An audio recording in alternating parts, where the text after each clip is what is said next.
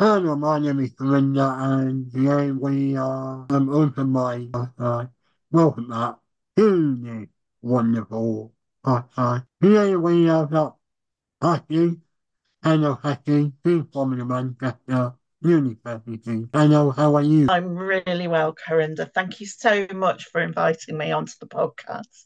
No.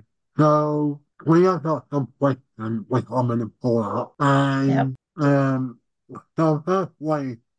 How that introduce yourself and what you tell people what you do and what is it that manager. absolutely. So I'm Kathy Bradley. I'm an equality, diversity, and inclusion partner at the University of Manchester.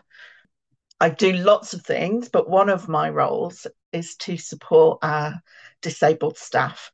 And I do that because I'm passionate about it, but that comes from a personal point of view. So I live with disabilities and have done for a considerable part of my life. So I'm a twice cancer survivor.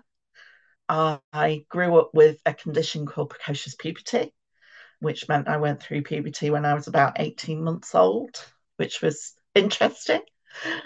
I have rheumatoid arthritis and I have ankylosing spondylitis, which means I can't walk very far. So, for those of you, if you could see my background on this podcast, I have a photo of our university campus behind Mm, me. And you can see how huge it is, and that creates lots of challenges for me. So I use an electronic wheelchair at work to help me access our campus because we mm, we take up quite a considerable part of Greater Manchester. So my wheelchair is vital. So I'm an ambulatory wheelchair mm. user. So I yeah, think it's we just are a similar thing because I'm also a wheelchair as well. Like I'm yeah, also got file and also same thing what you have. yeah. Mm, Yeah, so I mean, without that electric wheelchair, I wouldn't be able to do my job properly. mm, So it's a godsend. mm. So yeah, that's me in a nutshell. Right.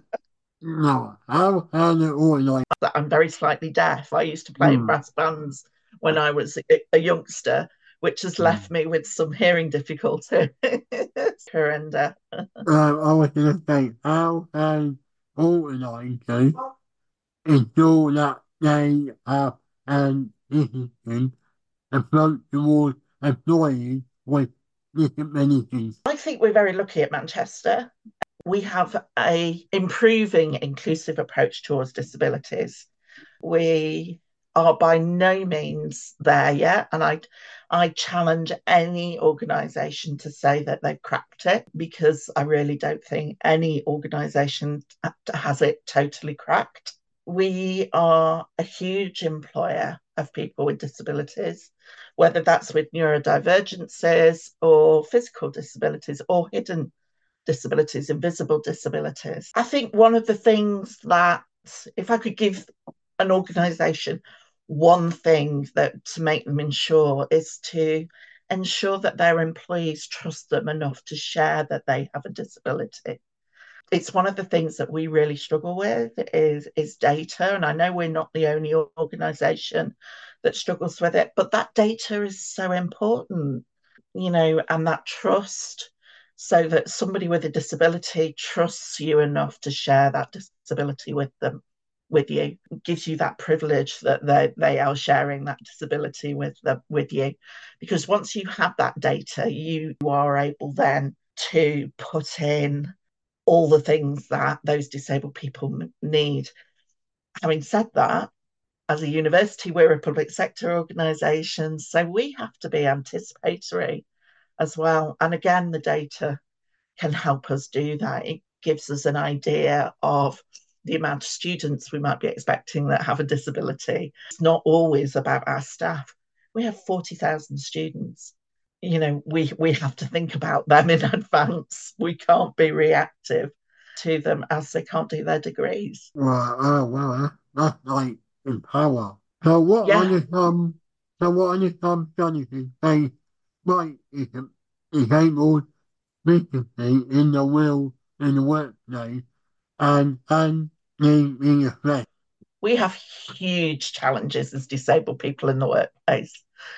You know, we all face ableism, we all face access challenges, we all face a huge pay gap. You know, it's incredibly expensive to be disabled. It's massive. There are so many challenges. We face training issues. You know, we don't have equitable access to training because sometimes we just can't access it. The biggest thing that's happened recently that has helped disabled people has been hybrid working. You know, at last we can work from home and still be productive and still, you know, be part of society. That hybrid working has made it incredibly so much easier for us. Having said that, we know that that's not available to everybody, and it's not possible to just go out and say, I want to do hybrid working. Not all companies are, what should we say, want to do that. Luckily for us at the University of Manchester, we have a hybrid working policy. You know, we are able to do that, and we are able to provide it as a reasonable adjustment as well, which we're incredibly lucky with that. But I think access is one of the biggest challenges. I know a company I've worked for previously, the lift in their head office had been out of action for goodness knows how long. And so I couldn't access the upper floor. There's things like that, just little things that are so frustrating. Getting a wheelchair through a doorway that's too narrow. I'm not the smallest girl in the world, so I have a slightly larger wheelchair. Getting my wheelchair through some of the doors is interesting. So, huge access challenges. For us as a university, we have a huge challenge in that we have a lot of historical estate, and it's really hard to convert that over to make it accessible. Some of our buildings are listed, so we really have to think really carefully about how we make our buildings accessible. I'm sure a lot of other companies have similar challenges. Yeah, they do. So, in what way can companies promote equal and diversity and inclusion for their people You effect? know what? It's huge, isn't it? You know, networks are vital. You know, having a disabled staff network is really vital. You know, give disabled staff a voice, listen to our disabled staff. You know, our network is extremely powerful. You know, that's really important. We have a really big EDI department. We have a specialist on disability, me. We have an academic lead for disability. We're very visible. I'm very visible as an EDI partner. So I'm quite well known across the university. People know that they can come to me to talk to me about anything to do with disability. I think that's really important, you know, is to give disabled people a voice and listen to them and believe them is incredibly important. It's hard at the moment. EDI teams are being reduced. People don't see the importance of EDI as much. I think maybe don't see it as equality, diversity, and inclusion, see it as equity. We're trying to provide equitable access to everybody with a protected characteristic. So, yeah, that was interesting. So, how can it organize partners with disabled disability advocates to ensure their different I efforts? think it's incredibly important that we partner with local advocacy groups. We partner with the Manchester Disability Collective. We also partner with a group called All for Inclusion. We sponsor their awards. I speak for them at various Oh, and you know webinars. Scott. Yeah. I know Scott. Yeah, I know Scott as So, well. so I'm speaking for Scott at a webinar in a few weeks' Yeah, time. that means Um, you can send him. yeah, I Yeah, will. I should tell him that I've been on this. Yeah, Yeah, Scott's brilliant. yeah. So we sponsor his awards ceremony. So yeah, it's really important, and especially for an organisation that's as big as ours. So Mm, 40,000 students, 12,000 staff. That's a huge organisation. It's really important that we share our knowledge out in the wider community, and we engage with our wider community. mm, And let's be honest, our staff and students live in that community, so they're already engaging with those groups in their off work time. mm. So to see yours as an organisation engaging with those Yeah, groups, I know Scott uh, really well. With me and Scott, I also Scott, I'm a Scott timer. So every time I go to his meeting, I time for him. oh, Scott is amazing. Yeah, Scott, the All for Inclusion are absolutely incredible. yeah, yeah. When I met Scott when he was looking for sponsorship for last year's awards, and the work that Scott does, is just phenomenal, and it's absolutely vital work for disabled people in the Mm, northwest and further afield. To be honest, we also partner with the Business Disability Forum. We partner with Purple Space. And it's incredibly important that as an organisation we do that. And again, it comes back to that trust thing that I mentioned earlier. The more we do that, then the more our disabled staff and students trust us, and they know that we want to do the right thing by them.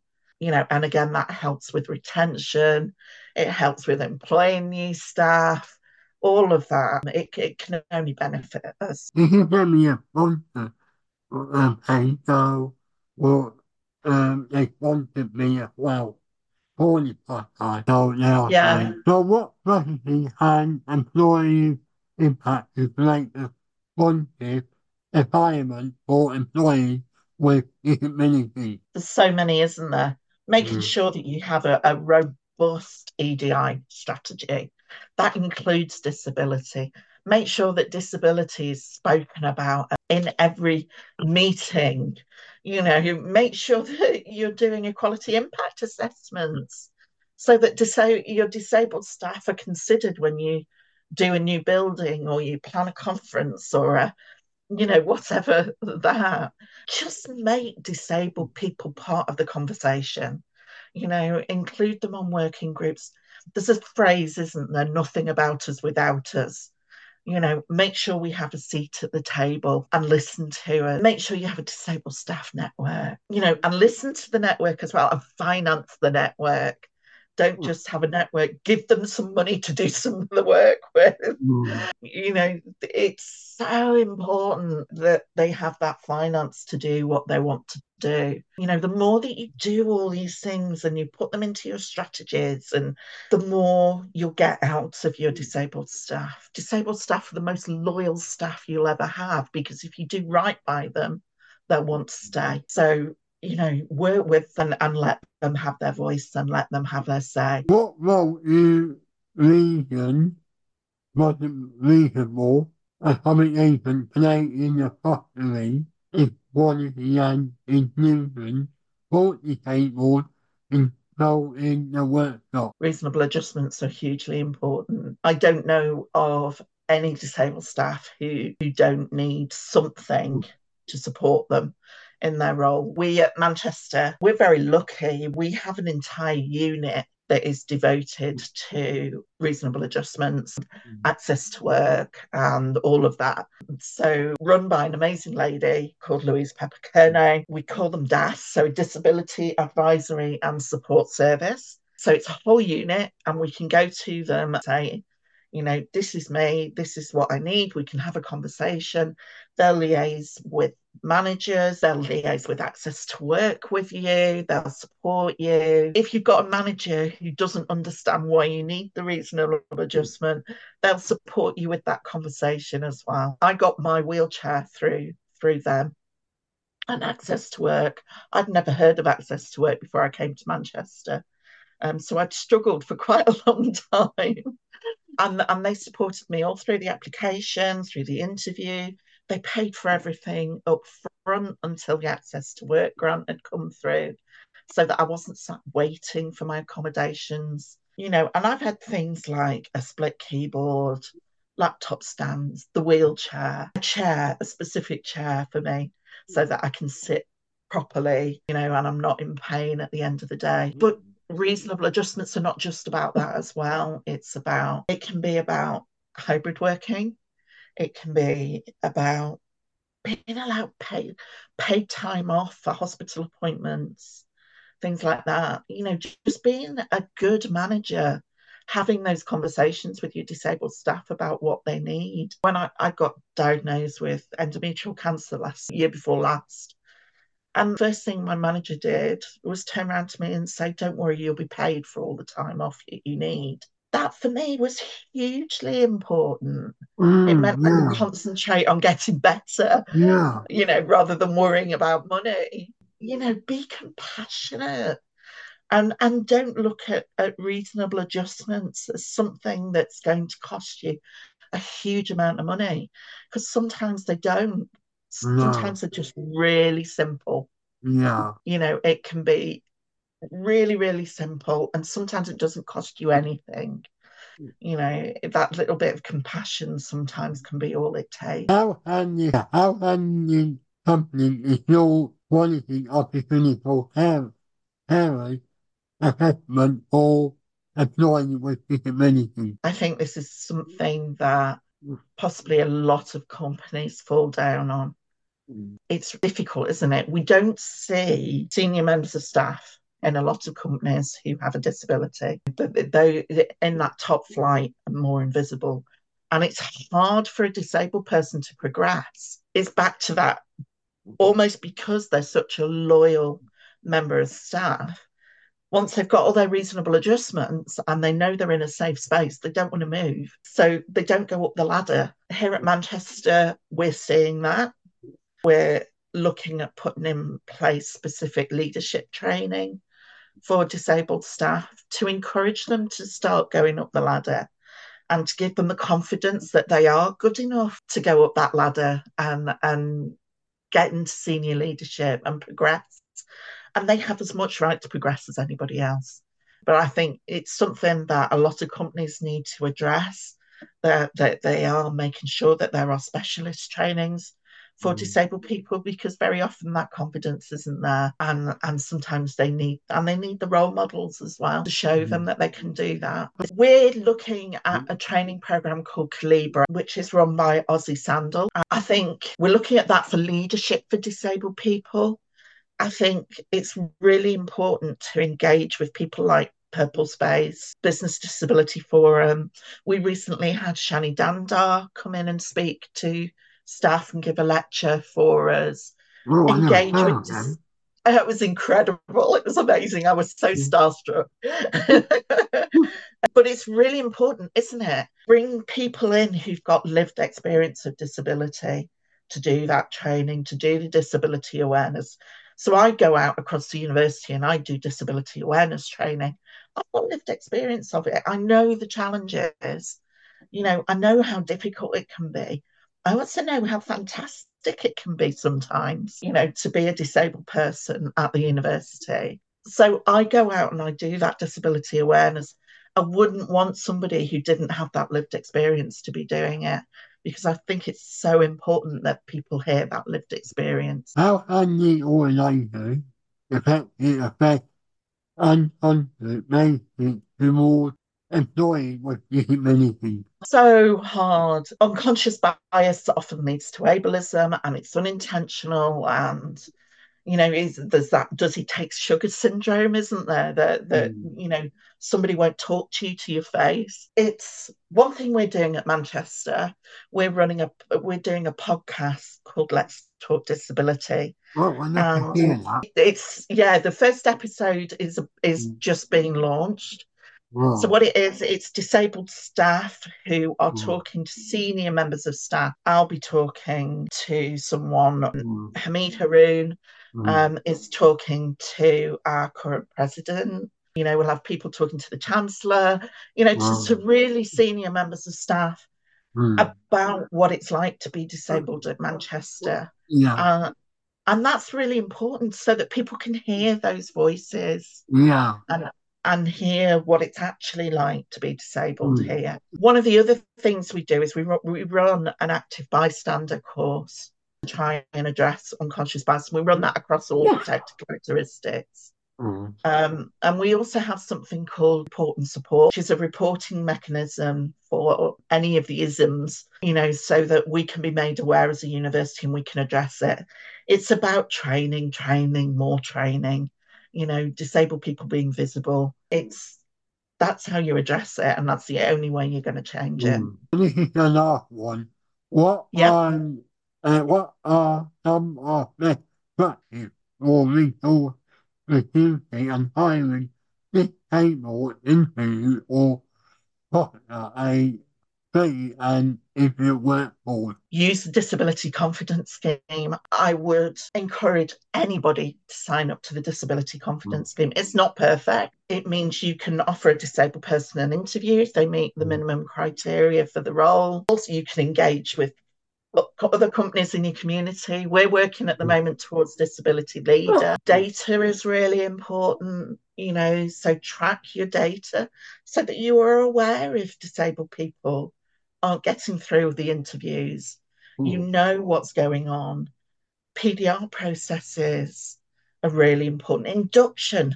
If you know you've got a disabled person, make sure that your induction caters to that disabled person. Make sure they know where the accessible toilets are. Make sure they know where to go and get a cup of tea. Make sure they know where the quiet rooms are. We're changing our induction process so that there is a specific disability. So if they need help with the toilet. Absolutely. Who do they need to go to? Make sure that they know about their personal protective plans, their PEEPs, so that if there's a fire alarm, they know how they're going to get out the building. And the more you do that, and honestly, disabled people talk to each other, word of mouth, and the more that somebody says, "Oh, I work there," and they're great, then more people are going to apply for jobs with you. So now is your time.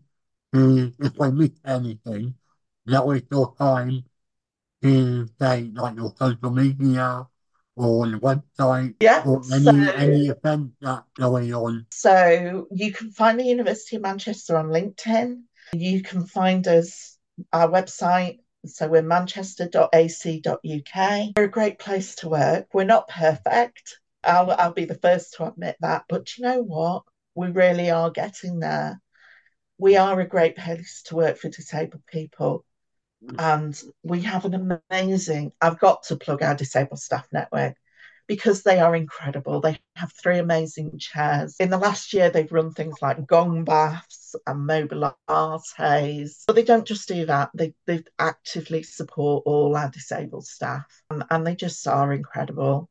And our amazing academic EDI lead, Jackie Carter, she was named on the top 100, the Shaw Trust top 100 this year. She's a force of nature. She's brilliant. We're very, very lucky to have her. Well, thank you very much for joining.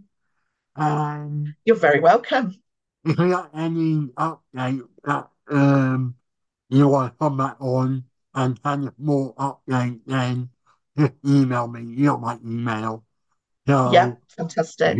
I'm hoping by the end of January, we'll know whether we've got our disability leader status with Disability Confident. But I'll let you know. So, take care and good luck.